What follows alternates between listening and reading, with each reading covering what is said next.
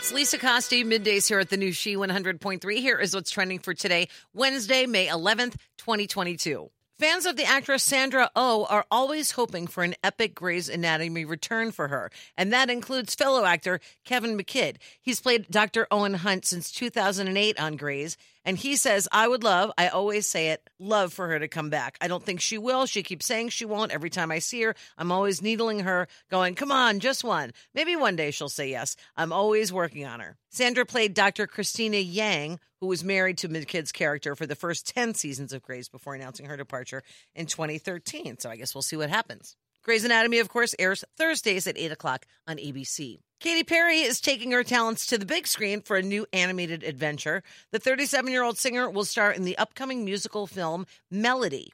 Deadline reports she will voice the main character, a sweet but shy singer with a magical voice who must rise above the jealous, evil pop diva Rose Stellar. The film takes place in New York City. She's also going to write and perform original music for the film, and she's credited as a producer. And big applause to the lady who fixed your boo-boos at school. It is National School Nurse Day. And that's what's trending. Have a great day, and thank you for listening to the new She 100.3. Hits of the 80s, 90s, and 2000s.